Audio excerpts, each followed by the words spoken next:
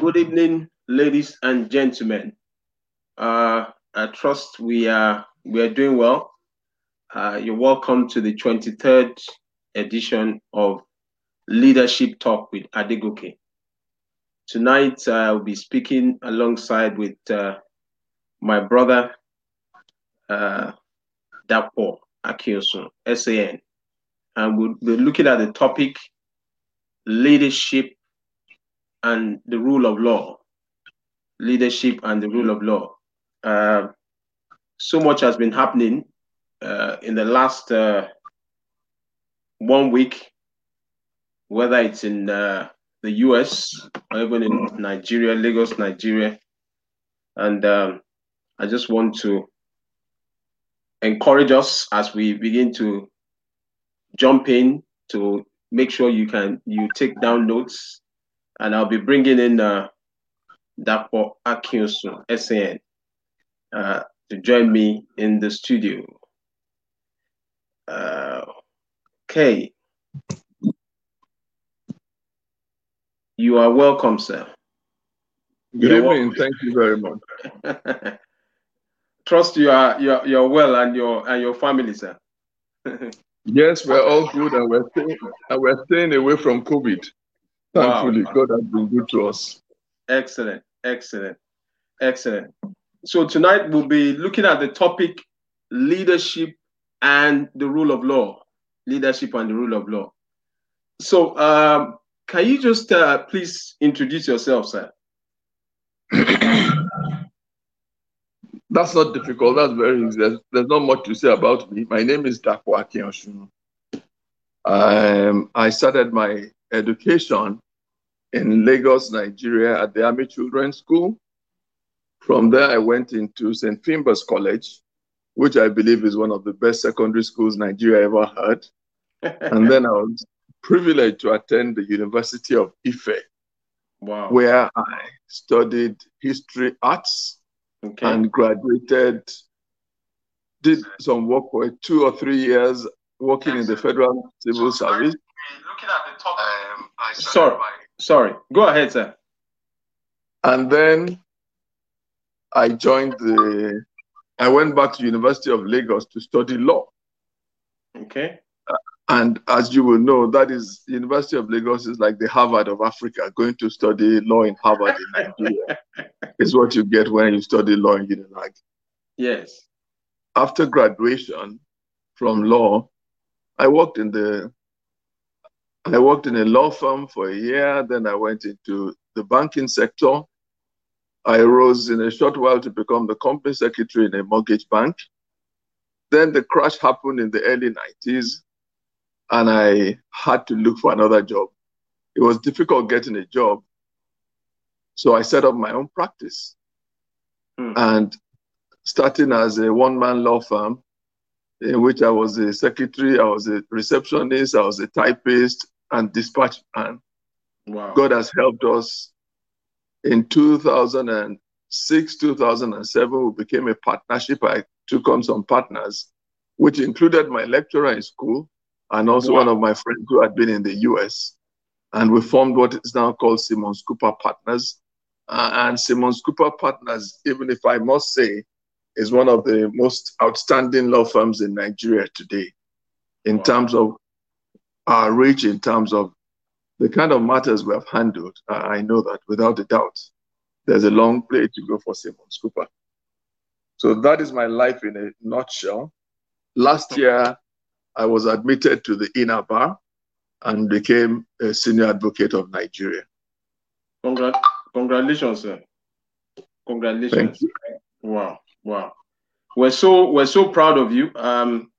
Incidentally, we went to the same secondary school, but you were way ahead of me, and you're also showing up at a time like this to add value, and it's instructive that all over the world right now, the rule of law is something that everyone is just concerned about. But I just want you to share with us, how did you get into leadership? You've spoken about your banking experience, your knowledge of banking industry, but as a company secretary, but it's different from being, a practicing lawyer, because I believe that you're also into litigation and so on and so forth. Tell us, please, how did you get into leadership? Well, leadership is something that you grow into or it comes upon you. Okay. But the first thing about leadership is that you need to be a servant. I worked with some people. I had some mentors I looked up to. I went to my mentors. I learned from them. And I started as a junior lawyer in the banking industry. I was assistant to somebody. From there, I got another job opportunity that gave me the essence of promotion. But in the course of leadership, one of the places I found the best training ground has been the church.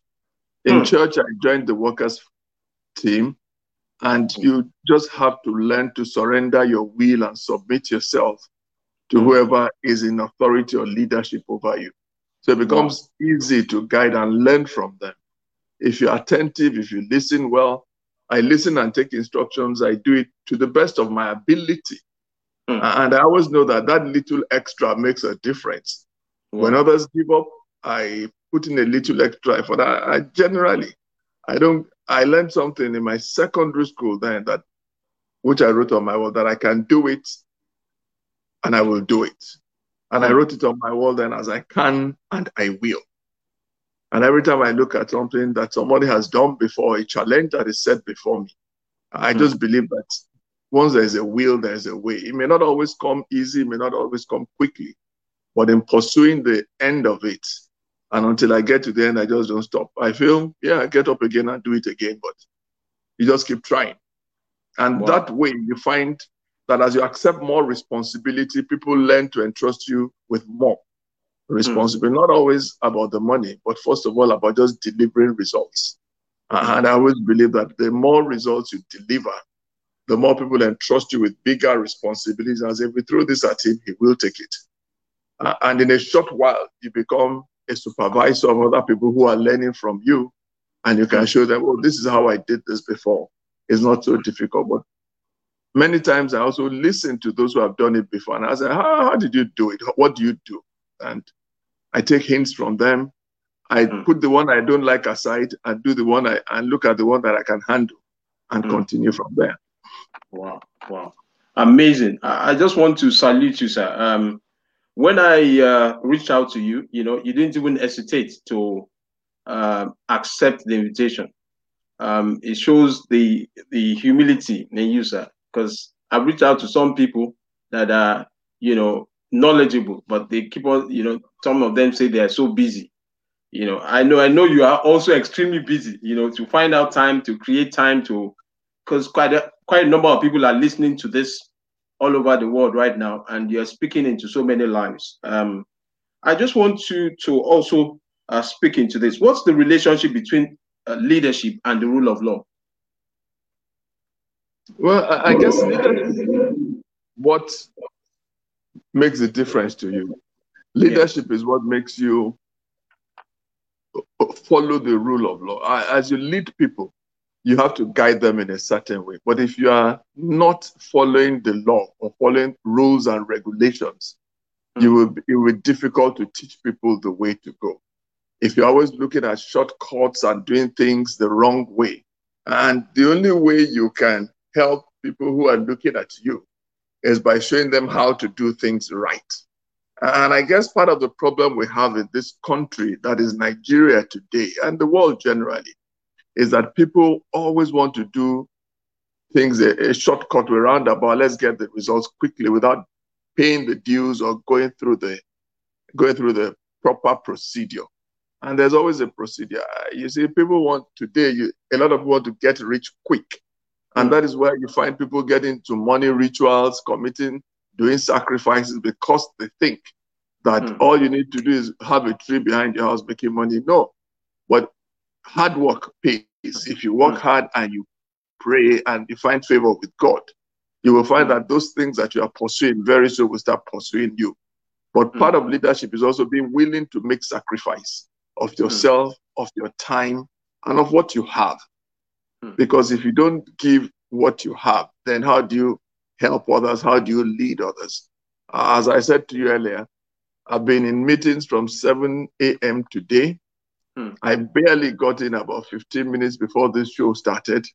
Wow. And I just said, well, it is a commitment to help to see other people grow. The more people that you can help to grow, the better for you ultimately. Awesome. I want to because your screen is a bit smaller than mine. I want to see whether I can manipulate it to become a bit, because I would like people to see your face properly. So I crave the indulgence of those who are listening.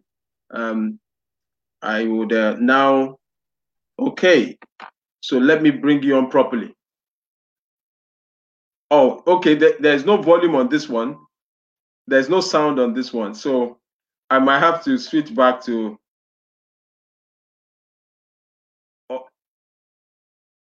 Okay, I need to add you back. There's no volume on. No. Let me unmute the mic. Okay, you have to unmute. Okay. Yes, I've done that now. I think we're good. Excellent. So yes. Now I just want to look at how can a leader benefit from obeying the rule of law. I just want to cite some cases, instances, so that it won't just be too it won't be too intellectual. In the US, I was following the impeachment trial yesterday, and 57 senators to 43. 57 for Democrats. Can you move closer, sir? You can move closer. Yes. Yeah, it's better. 57 to 43.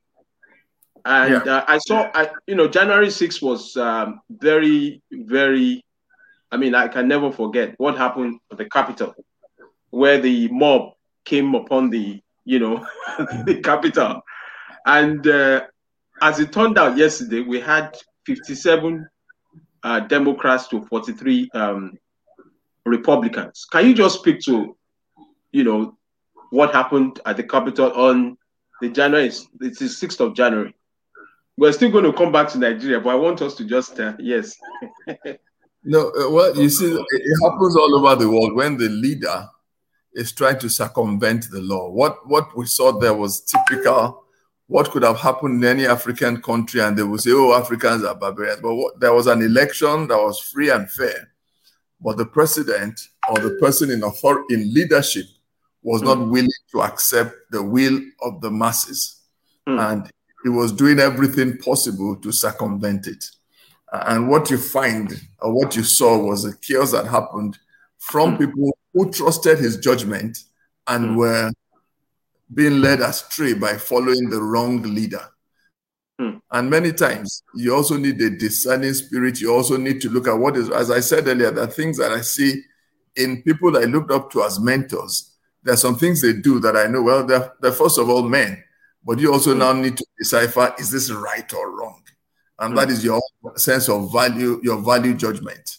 Is it right to upturn the will of the people? Yes, I believe in this man, but the majority have said he's not the person they want. Will I accept what the majority is saying, or must I always have my way? And there are times you need to step back and have but what you saw was an unruly mob being led astray by a wrong leader, and they had their own motives. They just wanted to cause confusion, and I'm not sure how far they could have gone, but it also shows that there was a resolute portion that said, we will do what is right. And as long as a majority will do what is right, then you will find that good will always prevail over evil. But when people begin to think, oh, well, let's support the wrong cause so that I can benefit by knowing the person in authority, then the whole system collapses and everybody is in trouble, because it could have been worse. But I think that was a show of shame, and it showed us that Americans are not better than Nigerians, only that some people would do what is right. Wow. The president of the United States of America, after the trial, said that democracy is fragile. Do you believe that democracy is fragile, or is that a very hard statement? No, but from my own experience as well, you can see that democracy is truly fragile. from what we've seen, all it takes is one person to do what is wrong and lead many people astray. And in some countries, that is what has led the military to come in and say, we're taking over. These politicians don't know what they're doing, and they just have martial law. So until people begin to do things right, you will find that democracy, and as you can see, people in parties here change parties. They cross from one party to the other. You wonder, what ideals do you really stand for? Because democracy is also about standing for some ideals you believe in. If you're a Democrat or a Republican, there are some things that you stand for. Are you socialist or are you capitalist? And those are the things that you need to stand on one side of the divide. But jumping back and forth without any opinion of your own is what makes democracy even more fragile. Now, the outcome of the trial now, as it is now, what is likely to happen? Because one of the things that the impeachment managers were saying, that if there is not a guilty verdict, is likely to happen again. What do you think? What are your thoughts? Well, from the things I've heard, you will see that although the Senate said he was not guilty, they didn't say he was not guilty, but majority did not vote for him, did not vote against him because he did not achieve the maximum. But definitely more people voted to say that what he did was wrong, and did not reach the 2/3 majority that was required to impeach him. But even one of the most critical people, I think that was Mitch McConnell. Yeah, came back that what he did was wrong and they knew he was guilty. But they just kept the vote, but he did not vote so that he would not be punished or sanctioned for it. Because what would have followed would be sanctions. And he has avoided the sanction from the Senate of impeachment on technical grounds that he was no longer the president at the time this was coming up and things like that. Ultimately, from the complaints and people who were led astray, some of them are saying they believed him. So I think that the trials will still continue on different levels, and more people are coming out to say, well, yes, we believed in him, is why we did what we did. So he may not be impeached officially, but definitely the truth is coming out, and more people are likely to vote, to see that they still hold him accountable for what went wrong.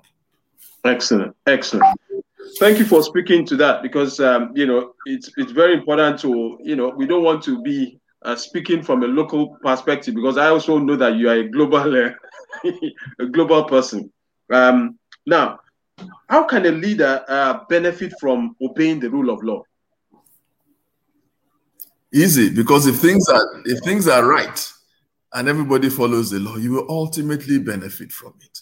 For instance, as the American example you just led now, because some leader like Mike Pence chose to follow the rule of law, the American country is now a bit more settled.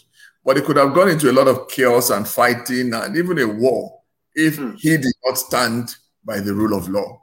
And so when a leader stands with what is right, he will ultimately allow the system to function better. But if you don't, you will lead a lot of what you find in these things is that when two leaders refuse to follow the rule of law, they will lead younger people below them astray. They are the ones that get up and fight. They are the ones who go to war. And you will find that they are the ones who die most in a war situation, because the people above them have not. And then all the people they were leading are injured, many die. And you're wondering that if you're a leader and there's nobody behind you again, you find they now go as low as engaging child soldiers. People as young as 9, 10, 11 are now being drafted as their followers because they've been able to kill everybody in the age group that was following them. So it's a dangerous thing when a leader doesn't follow the rule of law, and it can only break things down and make it worse ultimately. Wow. Thank you so much for that. Now, I know there's some people on the platform, someone just said, if you don't have values that you stand for, you fall for anything. That's very instructive. Someone also said that leadership also begins with serving. Now, how has it been even for you? I mean, in terms of serving, I know that you worked in different establishments. What has been your experience in terms of serving in your journey to leadership? What are the lessons you have learned? Yes. Being able to stay the course, being able to follow instructions or guidance through. And sometimes when you don't agree with whoever is in leadership with you, you need to be able to correct without being rude.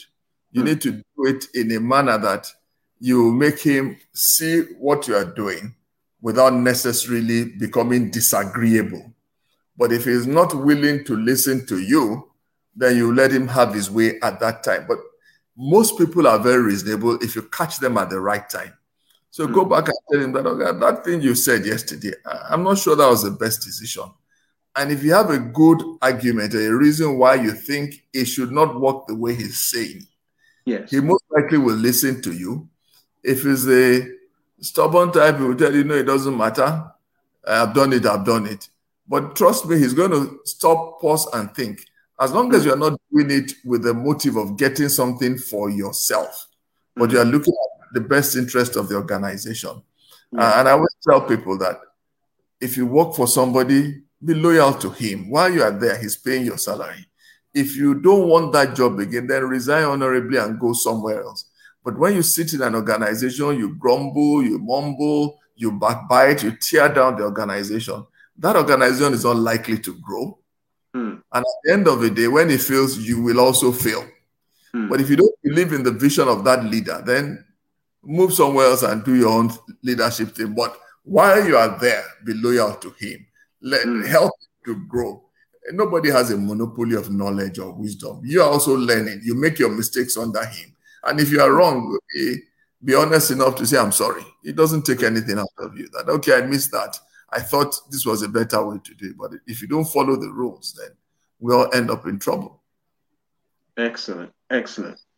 Wow, amazing. If you don't follow the rules, you will end up in trouble. So loyalty is key. Now, yes. Now, the rule of law in Nigeria, on a scale of 1 to 10, I know you are, a senior member of the bar. You've been in the bar for now 25 years and even more. What has been your experience? Because most times we find that the courts will rule on this matter, and obedience of even the judgment is sometimes is far-fetched. Can you just speak to that, sir? Because quite a number of us on this platform, we're not lawyers, but sometimes we are worried and say, the court has ruled, particularly government, it's a bit discouraging. Can you speak to that, sir? It's a tough thing when you're in government, really. And sometimes it is difficult to always, while the rule of law says do something this way, a few times you'll find that as government, they're in a very difficult position. And because I've seen some of them at close quarters, I know that they give their best. And for those who are doing it with an honest intention, it's very frustrating as well. I'll give you an example. Under the Nigerian laws, NEC was set up as a regulatory commission to watch when power was privatized. The National Electricity Regulatory Commission was set up to monitor those who invested their monies in privately, and also the benefit of the users. And they said, well, those who have invested money in this sector need to recoup because it's very expensive. But at the same time, we have been used to getting power from NEPA, or little or no power from NEPA, and it was always difficult for people to want to pay. So NEC was supposed to graduate how you pay and say, okay, now you can increase the tariff a bit more to accommodate the people who have invested so that they can buy distribution equipment to deliver power to more people. That is what NEC is set up to do, to regulate it. However, some people went to court and said, no, NEC cannot increase the price. And the court gave an order that NEC should not increase tariffs at this time. What does that do? The people who have invested in it are not willing to invest more money because what they have invested, they can't recoup. NEC is a stop from increasing the price for them to get money. So we now have a catch-22 situation. If I can't increase the tariff, I'm not going to be able to generate more power or distribute more power to you. And then there's no power, and why should I pay for no power? So Yeah. it becomes difficult. So sometimes, for those in government, which one do you obey? Do you increase the tariff and say, look, if you don't pay for electricity, you will not get it? And I'm sure you know, world over, electricity is very expensive. For those in UK, I see them every time they come out of one room, they switch off the light, they turn off the things they're not using. But here we're used to wastage because we are not really paying for it. I think, well, now that I have light, let me use all the light I can get. I will iron my clothes. I remember my first trip to the US, and I was going for a conference for 1 week. When I got to the house, I started ironing my clothes that I will use for that whole week. The man said, hey, calm down. You will have electricity. But I was used to ironing everything for 1 week in advance in case I didn't have light when I needed to go out. Wow. But when the leadership follows that law, judgment, it becomes a problem. On the other hand, there's also unruliness in government. And there's some people who just believe we're government and there's nothing you can do to us. So balancing is always very difficult. But until they can explain and carry themselves, because government, when we talk of government or leadership, what I was taught in school is judiciary, legislature, and executive. And executive. Separation of powers. Yeah, while they are separate, they're still one. And that is what gives leadership to a country. But in a situation where they seem to be working at cross purposes, executive is not carrying legislature along, legislature and the judiciary are working at cross purposes, is why you have confusion in government. So we need to have a situation where people are working together. As you saw in the US, it was a working together of everybody that made it possible for the election. The judiciary said, no, we will not do what is wrong. The legislature supported, the House of Rep did what was right and said, no, we will not upturn the elections. And that was why it stayed. But if one arm had been used against the other, you will find that there will be chaos as well. So what we need to do is to get all arms of government working together to make leadership, to make good governance. Otherwise, as long as they're working at cross purposes, and that usually comes from the fear of tomorrow. Some of them are worried that if I leave this office, I don't know what's going to happen. I've seen judges who retire and don't even have a place to stay. Unless we fix the remuneration and ensure that they can live a good life after service, then we will have this continuing problem. Wow. I mean, some very deep, perspective there, sir. Now, when I look at leadership and the rule of law, now on the economic side, now I want to dwell in terms of growth, ease of doing business, in Nigeria, for the past few years now, so many, protocols have been put in place, but we seem to still remain on the same spot. What is happening? Can you speak to that, sir? I think the greatest challenge I find in that is that we need a paradigm shift as a nation. And people talk about corruption. It's not only in government that you find corruption. Start from the very little basics. You send your driver to go and fill your tank, and you're afraid that he was going to try and make some money out of it. The petrol attendant is trying to shortchange you by selling 200 naira and calling it 2,000 naira for you. And you find that little areas are the things that become big. So that man who takes 2,000 naira instead of 200 naira, if he gets into a higher position, do you think he will not look at how he can make more money as well? But it's very easy. And those are the things that affect doing business in Nigeria. I want to set up a business that should cost me 200 naira. The lawyer that is going to register the company for me tells me, oh, the filing fee is 5,000 naira, whereas it's only 500 naira, because he thinks he can make a little extra change from you. And those are the areas where it becomes more difficult. But it takes two to tango. If the giver of bribe refuses to give, the person who is accepted will be forced to do what he should do. He may slow down, he may delay, but ultimately he will be forced to do it because there will be no business. But as long as some people are willing to compromise and get an advantage over those who are not willing, everybody pays the price down the line. Because those who are willing to pay the corrupt price will always seem to have an advantage, but then they will be stuck when they come lower again. That you paid the man at the top, we saw you bribe our guy, what of us? Where's our own? And you always find that it is a price. So the ease of doing business, no matter what rules are put in place, unless people are willing to shift and stay with what is right, we will be suffering a long time to come. Wow, wow, wow. Now, what has been your, even as a senior lawyer, what has been your, experience in terms of, I know lawyers are, they're involved in bringing, their clients, into different countries, particularly for Nigeria. What has been your experience in terms of convincing some of your clients, particularly when they raise their, concern regarding the rule of law? What has been your experience? No, it's as long as they see that, and for many people, everybody is looking for a righteous man, a man who will do things properly. Even a thief, when he steals money, he will not go and give his money to a thief. He's looking for an honest man to keep it. That's why they say even among thieves, there's honor. Because amongst them, they're still looking for that one. You say, how can you steal my money? So you find that people who want to come into Nigeria, if they're persuaded that they're dealing with a man or a person or a company who is going to help them do things right, it's sometimes difficult. It sometimes slows things down. But at the end of it, you find that they will come. But a tough operating environment, when they come, is always even the more difficult thing.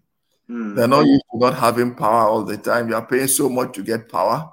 The people you employ are looking at how they can take a little extra from your business. So you find there's so much money on controls, on creating checks and balances that many times they say, look, we can't even trust a Nigerian to head it. They want to bring an expatriate to do what Nigerians are already trained to do. But a lot of it boils down to that, just integrity. If more people will do things with honesty and integrity, you will find that we'll even have more businesses growing. But yes, it's tough, but it's working. Okay, excellent. For those who are just joining us on the call on this in this conversation, I've been speaking with Dapo Akiosun, Senior Advocate of Nigeria, and we've been looking at the topic leadership and the rule of law. Now, what are the consequences of leadership not obeying the rule of law? When you have leadership not following the rule of law, what's the consequence for a nation? It creates chaos. It creates anarchy. It creates things stalling. For instance, if there's a judgment that says you should not you should not do open grazing all over the country, cattle should be put in ranches. But if the leadership is encouraging them to disobey, then you find that there will be skirmishes, as we see continuously, between farmers who are planting and hoping to live on it, and those who are rearing their cattle, who believe if their cattle don't get food, they will die, and that is their own life and business. So you find two economic interests clashing over the rule, over disobedience of rule of law. But if they had ranched them several years ago and created those ranches that were done, or pastures where they could graze, then you will find the ranches were there before, but because the monies were diverted, the cows started going out to look for food because there was no food in those ranches again. And you find that it gradually begins to break down because some people will not just do the right thing. So leadership is critical in setting the standard and walking the talk. Amazing, amazing. Now, as it is right now, you lawyers and the police, they work together. Should work together. But I find that quite a number of lawyers, senior lawyers, they also raise concerns about the police, in terms of enforcement. And can you speak to that? Yes. Because it's one thing to get a court judgment, the lawyer cannot enforce the judgment. So can you just speak to that, sir? Yeah, well, in terms of enforcement of judgment, you always need to have the police to go with you to enforce a judgment, particularly where it's a judgment where you're taking possession of some assets. And because the rule has been abused several times in time past by people using non-police officers, going with thugs, the police have also created stricter rules to engage. So you have to go and register the judgment to the commissioner for police in that environment. There's a unit that is set up that needs to deploy policemen to your, and that a lot of the time slows things down. However, it was created to avoid the abuse that had started coming up with it, in which people just go and get thugs and go and enforce judgment. Police working with you always makes it easier, but now getting the police, it's a lot of the time, policemen are also working at a great disadvantage. We saw a lot of that being thrown up in the EndSARS riots and things that came up. They're overworked, they're underpaid, they're stretched, they're unfairly treated. And when you have a man who is already degraded in his mentality, carrying a gun, and you have to deal with him, I have learned from police long ago that if a policeman wants something from you, he's very respectful and nice when he wants something from you. So in the same manner, when you approach them, be respectful and nice. And you find that they're not always bad. Of course, there are a few bad eggs who will go overboard. But as long as you also engage them civilly, you'll be able to escape any trouble that is coming at that point in time. But the confusion, the conflict usually comes where you're insisting on your right with a man that has a gun and you don't have a gun. I have always shied on the part of staying alive and to tell the story tomorrow. You know, they say he that fights and runs away can live to run. You can live to run another day, but at least you're still living. But dead men don't tell tales. That's been my own approach to life. So there are things that you need to step down and re-engage in another way at another time. Well, you know, somebody said the corruption, it takes two to tango, you know. Absolutely. You know, this area of corruption, you know, I mean, I know we have this anti-corruption, you know, EFCC is there, you know, there's so many laws. I mean, somebody was saying recently that it's not that Nigeria doesn't have laws, but, you know, in terms of, you know, obeying the rule of law has been a major challenge for the Nigerian nation. You know, that we have passed so many laws, you know, the Senate has done so much in that area. But what is the challenge? I mean, can you speak to that? Why is it that we find it so difficult? Is it the political will or? Yes. Well, it's not just the political will. As someone said, it always takes two to tango. And because we're in a situation where people want to make more money at short notice without doing things properly, it's what always leads to these issues. The laws are there, but are they enforced? How many people go to prison? We have even seen in situations where somebody is sentenced to prison and he pays somebody else to go to prison on his behalf. That person comes up and says, "Oh, I'm the one, that was me." And you find that as long as there's plenty of money to be made, people are willing to do things crazily. We have worked for politicians before who say, wait until I get into office, I'll then be able to pay you all your fees. But that means that if I work for you and you cannot pay my fees before you get into that office, and what you are looking at doing is that when you get into the office, you will pay me. That means you are going into the office to steal money. You are going to take money that doesn't belong to you to pay for my services that I did for you privately. And you are using government money to pay my fees. So from day one, I can see that your intention of going to that office may not be very noble, but all you are looking at is how you can make money. And so if I support you in that way, and you know, many of us I want to say, okay, let me support him. When he gets there, he'll pay me. At least then I will get my own chance to make money too. So that means we are both standing on the wrong pedestal. But if you cannot pay for my services now, it's either I'm willing to do it for you for free, or I'm not, but I'm not hoping to get you to use money you are taking illegally to pay my fees. But once I start encouraging that, then I can't complain down the line that the man is taking money. If he takes money to pay my fees, which he doesn't have now, he's going to take money to pay other fees and save some for next year, if you know what I mean. So how can we build systems that would ensure that the rule of law is obeyed in Nigeria? How can we build systems that will endure? You see, as I said before, the rules are there, the systems are there. It is the people that need to be determined to make this change. Unless we're willing to sacrifice. You see, a lot of people leave Nigeria and say, I'm going abroad, I'm going to Canada, I'm going to, yes, those places are working because some people have done the fight before. Some people have stood their grounds. The truth is that in America today, people, as you can see, people will do things wrong. It's only because you know you will go to jail, you will end up in jail, that will stop you. If you know you will get caught. When you watch some of these series, Crime and Investigation, 30, 40 years down the line, they are still looking for the perpetrator. Look at the man who committed war crimes in old Nazi Germany. In his old age, in his 80s, he was still sentenced because they kept at it. And if you know that ultimately the system will catch up with me, then there's a likelihood that you will not do things wrong. So it is we, the people, that need to start making a bold determination that we want this change, and this change begins with me and you. Unless we are determined to do it, then nobody's going to do it for us. We'd always let it be hijacked by people who want to do it the wrong way. Wow, awesome.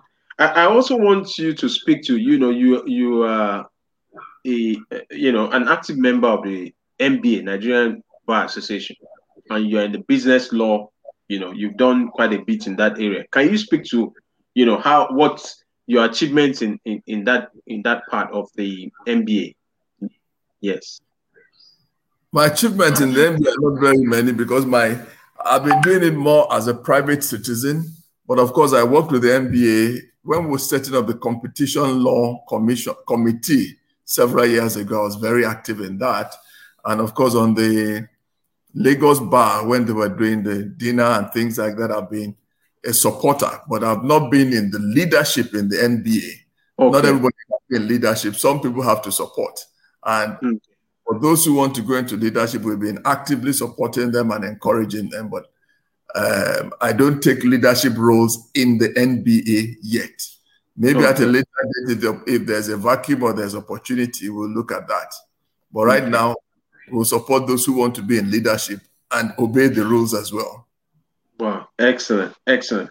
Now, what types of values can be used to build the system that will ensure that the rule of law is respected in Nigeria?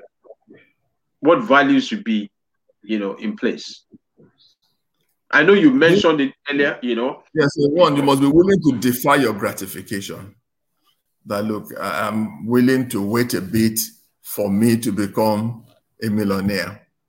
I want to wait a bit to ensure that even if I will not get this order or judgment or written judgment out from court because somebody is demanding a bribe, I will wait until I get it done. If it's going to take 1 week, I keep going back.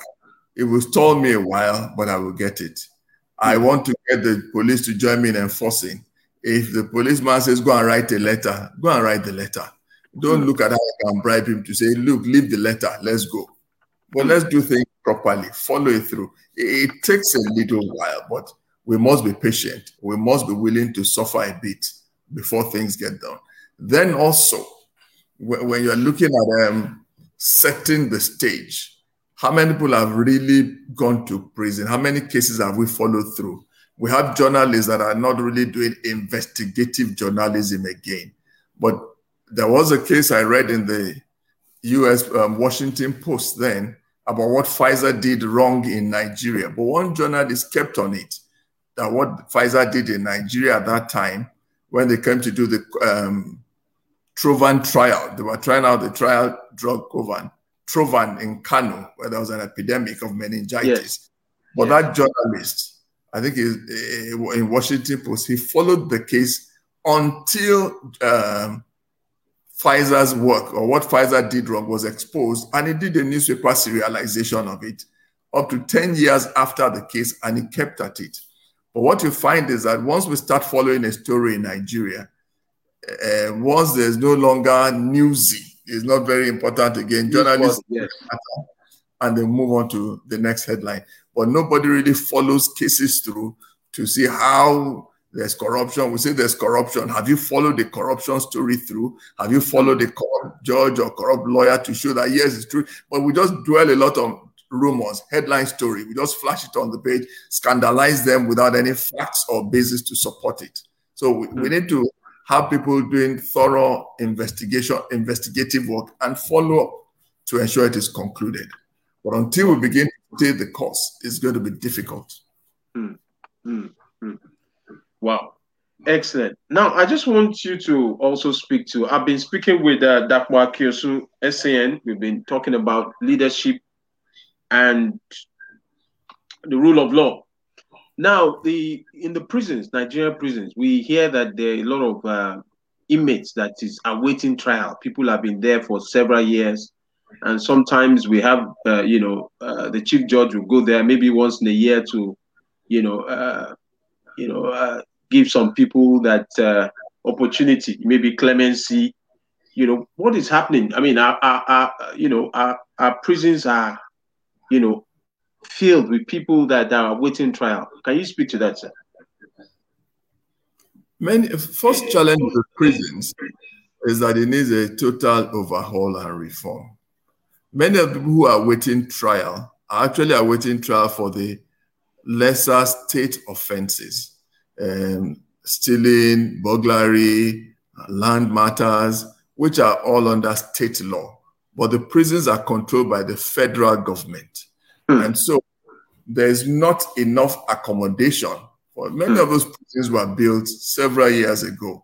They've not been expanded. They've not been increased in size. But meanwhile, you're getting more people, more offenses. There are more offenses created, more punishments. Even for simple traffic violation, you may end up in prison. And then the prison, those are minor state offenses. But when it comes to taking them to court, the prison system or correction system now is overburdened. They don't have enough facilities to take them to court. Many cars are broken down. Who fuels those cars? Because every time they're going, that is a impact on the federal government's budget. Whereas it is state offense, they're going to a state court. So the interplay of these things make it very heavy to bear. So they get to court, there's no light in the courtroom that day. The court cannot sit in the heat. What do? They return them to prison. The matter is adjourned for another 3 months or 6 weeks. Before the next time they come back, there's no vehicle to bring them to court that day, or there's no security. So you find that all those little things begin to drag a simple matter of a traffic violator, and he finds himself in prison just waiting for a hearing date for months. So until there's a total reform in which, first of all, the correction system or prison system is made to be run by states who can now gauge how many people we're doing. I know that many people in many countries, once the identity system, and this is also intertwined with the identity system, if I can track you down 5 years from now, wherever you are, because you have an NIN number, some number I can use to track you anywhere you are in the country, then you know that if you escape from one state, I go to another state, we will still be able to track you. Then the state can gauge how many people he has in his prisons. It can give more financial punishment and say, pay a fine of this and go away. Once you don't pay that fine, we're going to clamp you down somewhere else. But there have to be more creative ways of getting the prisons decongested. But as long as we are waiting on that system, of which you break a traffic light, you end up in prison, you are spending 3 months awaiting trial. Whereas the man who has committed murder is also there. And both of you are now forced to live together. Even in that place, you begin to learn bad manners. You begin to form bad company, because what you went in for was a simple offense, but you're now mingling with criminals who are hardened, and they first torture you when you get into the prison. You have to either bow down to them and you begin to learn their ways. So it becomes a lot more complicated inside the prison. Instead of correcting you, it ends up toughening you and making even a more serious criminal of you. So those laws have to be reformed. They have to find a way of outsourcing. As you find in the US system, the prison service is actually outsourced. It's managed by private companies who are paid to do it. And the money is generated from different sources. And we need to look at overhauling that system in its entirety. Wow. Thank you so much for speaking to that, because I know that quite a number of inmates are there. Some you hear they've been there for 15 years, just awaiting trial. Maybe they just like petty, thieves and so on and so forth. And even the courts are overwhelmed, because sometimes they say that, you have cases before it even gets to the appeal courts. It might take even 10 years, before you can have a judge that will listen to that. Can you listen to the take of the matter? Can you speak to that in terms of judges, in terms of, ability to the cases, delays in trial? Yeah, as I said, some of those delays are caused by the kind of offenses that people are taken in for. Now, the appellate system is overburdened because there are some cases that are time-bound, particularly as we began democracy. Many of the election tribunals, election petitions are time-bound and need to be finished. You saw before when some people are in court till almost the expiration, and it has even happened before that 4 years have elapsed and they haven't finished. Laws were made that these election petitions and things that will be finishing quickly have to be accelerated. Now, when they get priority over normal cases, you will find that it is the same judge that is taken away from his court to go and sit on an election petition. While he's away sitting on that election petition, the court's cases in his court suffer a while. They have to stay and adjourned until he comes back. Now, can we create special courts that will hear those kind of cases? We know that those judges will sit every 4 years or every 3 years when election time comes. Can we fast-track criminal cases and all petty cases and have a small crimes court where it will deal with all those petty things and deal with them strictly? And how many judges are appointed? The Constitution fixes the number of judges that can be appointed in each level. Can that be adjusted to increase the number of judges? If that is increased, how will the budget increase to deal with the number of judges? Because for every judge employed, he has to have a house, he has to have a car, he has to have security. So it is a whole spiral effect. But until those things are increased, and of course, at the end of it, how do you pay them well to avoid them becoming corrupt? You read in the papers recently, some magistrate in Cross River State also, who have been sitting for 2 years without pay. And went to, protest, that the government has not paid yet. Yeah, these are people who are sitting in judgment over other people. And then they are not paid salaries for 2 years. I mean, they have children they're sending to school. They took this job under whatever guys. However, they got the jobs, and they're expecting to live off the income they make there. But if they're not paid, then you can imagine that on the day he's going to go and sell shoes or shirt or go and borrow money from somebody, he's not going to sit in court that day. Every matter that is coming up before him will be stalled. And in like manner, if a member, someone who knows his uncle or knows, hey, look, tell this man to hear my case quickly, we'll give him 50,000 naira or something. It creates a venue for people to compromise. Yeah. So in the same manner, when all those cases go to the Court of Appeal, the number of Court of Appeal judges, you can only have so many. The new president has created many more jurisdictions because they are willing to try and give dates. They've expedited and they've cleared a lot of backlogs thus far. However, we still have that challenge in that the number of judges that can be employed by the Constitution has to be increased. Otherwise, you now have 3 judges of the Court of Appeal sitting in one jurisdiction when there should be 5. So if one of them is down, for any reason can't come, then means matters can't go on until the person comes back. So it's a whole lot of increasing the number. The population is increasing rapidly and the Constitution is not making. So those are the kind of laws and rules that need to be changed or revised to make room for quick dispensation of justice. But it's a whole value chain that it needs to be engaged. Wow.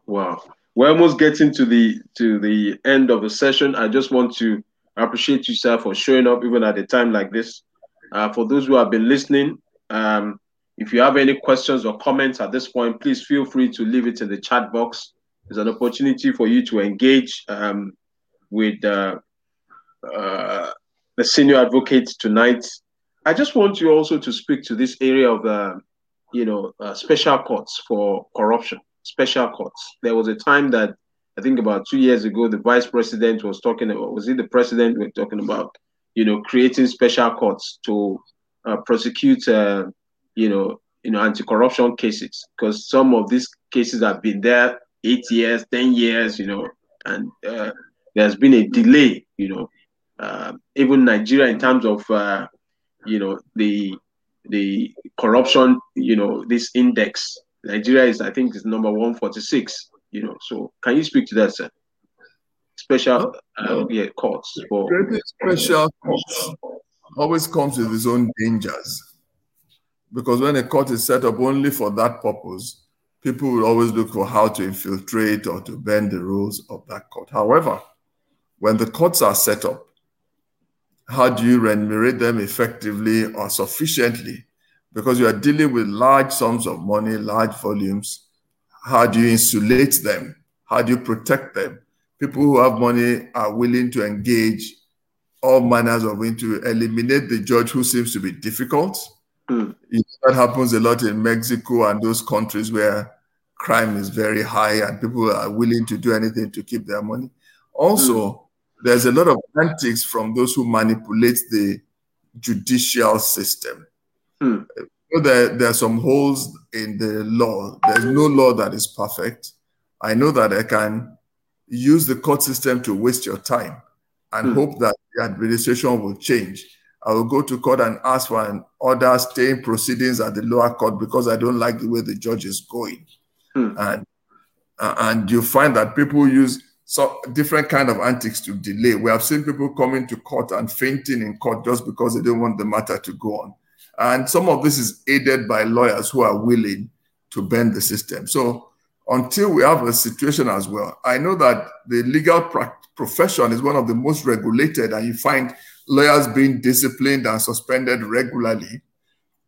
But you still find there are some who are willing to risk their license just to get to steal a match. I mean, you see the US where lawyers went to do what was wrong. Immediately the judges called them to order. The lawyers started backing down on some of the things they were doing for Trump. Yes. And until we find that kind of strong regulation and punishment system as well for people who manipulate or do injustice with the law, as in now you are sanctioned personally, affects your career. You find, but sometimes when you look at what am I earning in my career, vis-a-vis what I can make for doing something wrong. Hey, I mean, the kind of fight the politicians are fighting sometimes is billions of naira worth of take when they get into government. And they're offering a man who earns at best 500,000 a year, sometimes, or 600,000 a month. And they say, you know what, I can give you 1 billion naira for this case. The man will look at it. Even if I'm on my salary, how long will it take me to get 1 billion naira? Hey, you know, so the stakes just have to be made much more difficult by remunerating those. And I think a lot of it comes down to getting the right people into office, remunerating them appropriately, protecting them. And if you're setting up a special court, know that you are going to be securing them well. But how do you secure men when there are not even enough police officers to guard the city? You need to train more policemen, you need to engage more policemen. So it is a whole gamut, but I believe it starts from, first of all, recruiting more policemen, engage training them. We need thousands more police than we have now. We've talked about local policing. What can be done to effect it quicker? When you begin to have local policing and you're getting more policemen at different levels. Right now, you bring a Hausa man from Borno to come and police Lagos. They're planning to still right beside him speaking Yoruba. He doesn't understand what they're saying. Even if they're plotting to kill him, he doesn't know. So we have more local policing to begin to, you can see Amoteco is beginning to have some effect. Yes. Even they're not properly armed or trained yet or fully trained, but you can see that they're beginning to engage more kind of local crimes. They're the ones discovering people, bandits bringing in guns into the forest and challenging them because they know those routes themselves. So we need to backtrack a bit, expand our enforcement system, create more policemen, train them. Then we'll move up to the judiciary, increase the regulation, increase the number of judges we have. That way you can be sure that there will be fair judgments, there will be timeless dispensation. And if you have to increase the size of the prisons or outsource it, but everything comes down to how do we enforce judgment? Until we get to enforcement of rule of law properly, there would always be corruption, there will always be crime, because people know that they can get away with doing things wrong. Wow. I just want to salute you, sir. I mean, I'm so encouraged. You said so many things tonight. For those who are going to be watching the replay, we've been speaking on leadership and the rule of law. We just have 2 more questions as we close.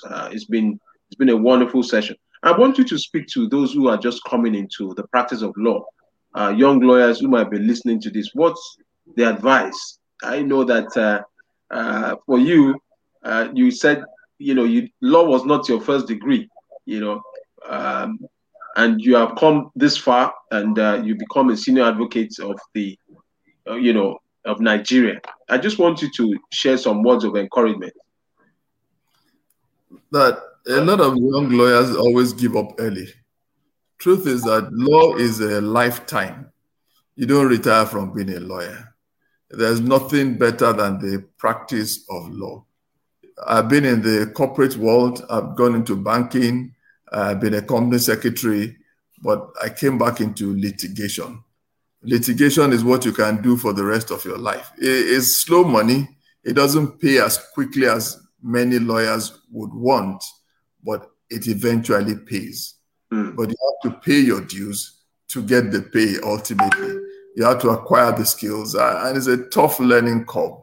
But when you are good at what you do, you keep practicing what you do, you will get there eventually. That journey up is tough. That journey up is difficult sometimes, but I don't know a better profession than law, really. I feel sorry for those of you who are not lawyers sometimes. No, don't even go there. Don't even go there. I know you are trying to. I'm just saying. No, incidentally, I did a master's in property valuation and law. I'm not a lawyer, I mean, the law of, property. But, that's just to help enable me understand the law of, real estate. Now, you need to understand law. You just need to understand. Because we all need to understand the law, so that at least we'll be on the right side of the law.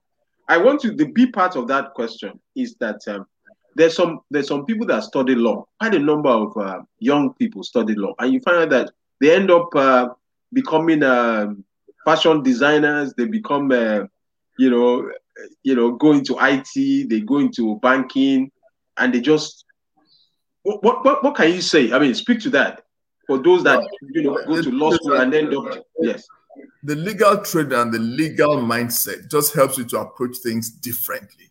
You are taught to think out of the box. You are taught to look at the same thing that you would just see white and say, oh, this is white. I say, no, why is it white? Are you sure it is white? Look at it again. Can you see a shade under it?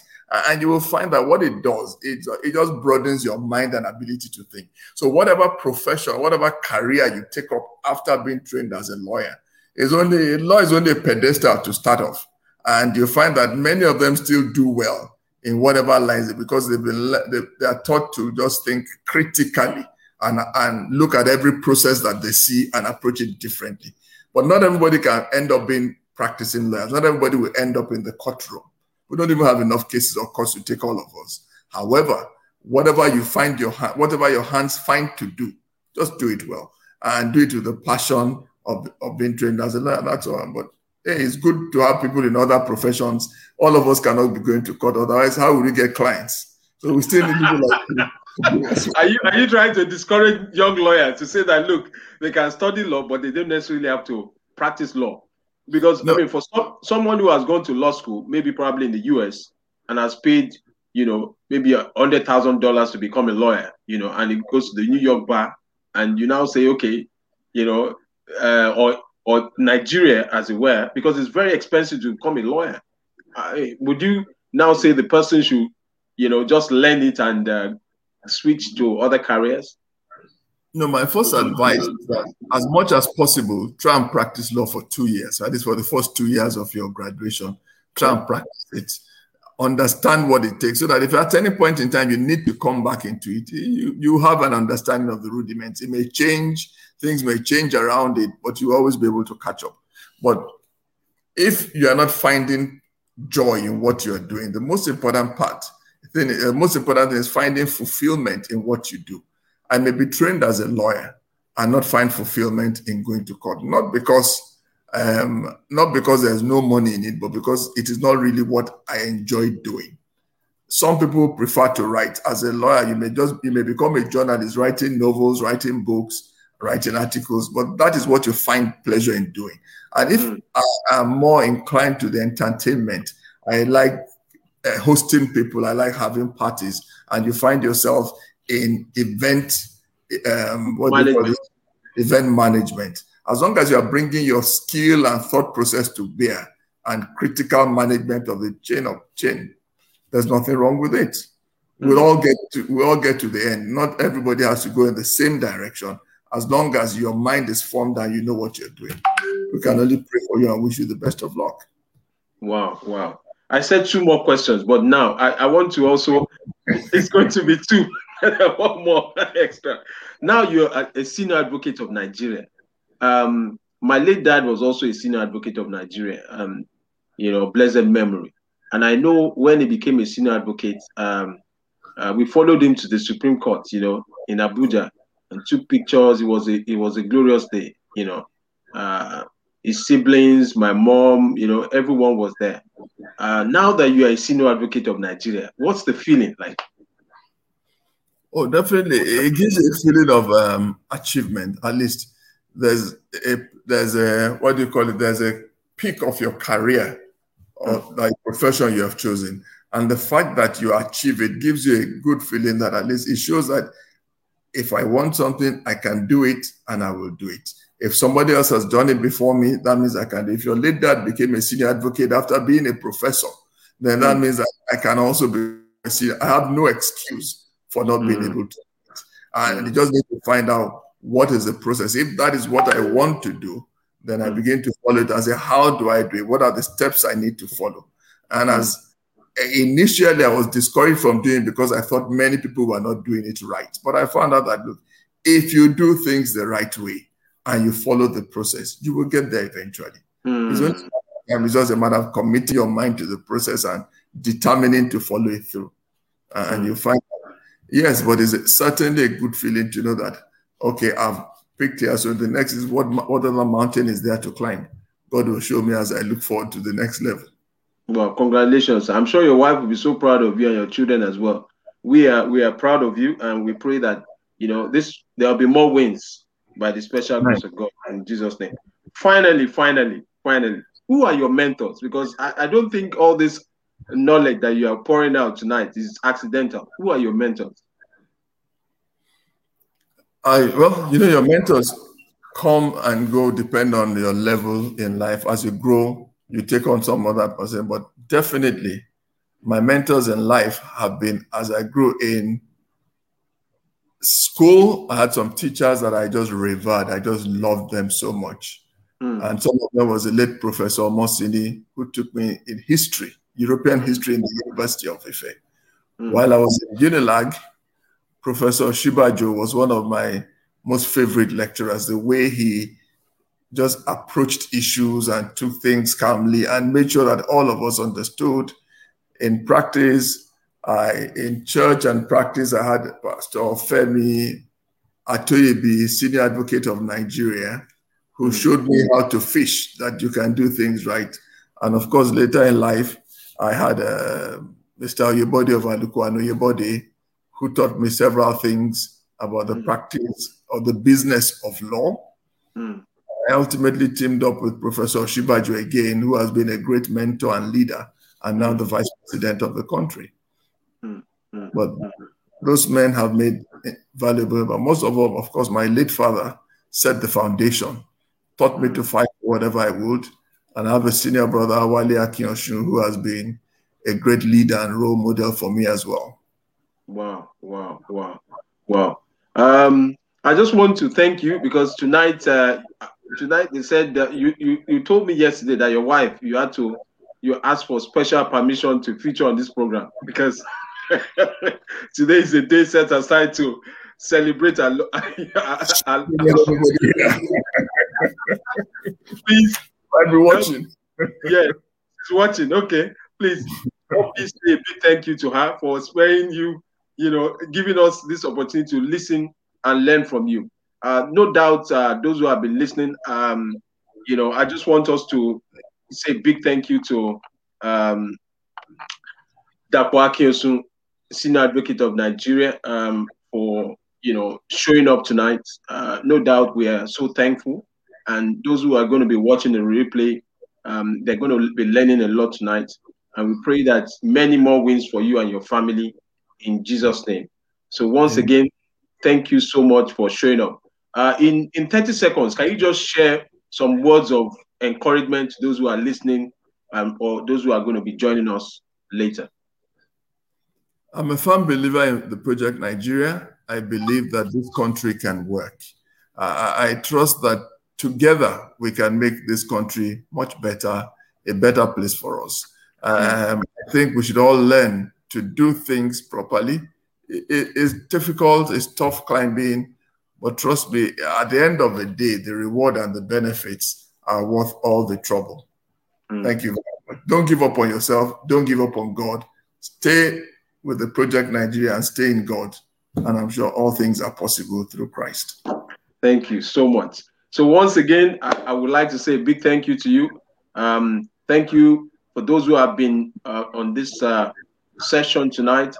This is the 23rd session of Leadership Talk with Adegoke, and I've been speaking with Dapo Akioshu, and we've been looking at the topic leadership and the rule of law. Leadership and the rule of law.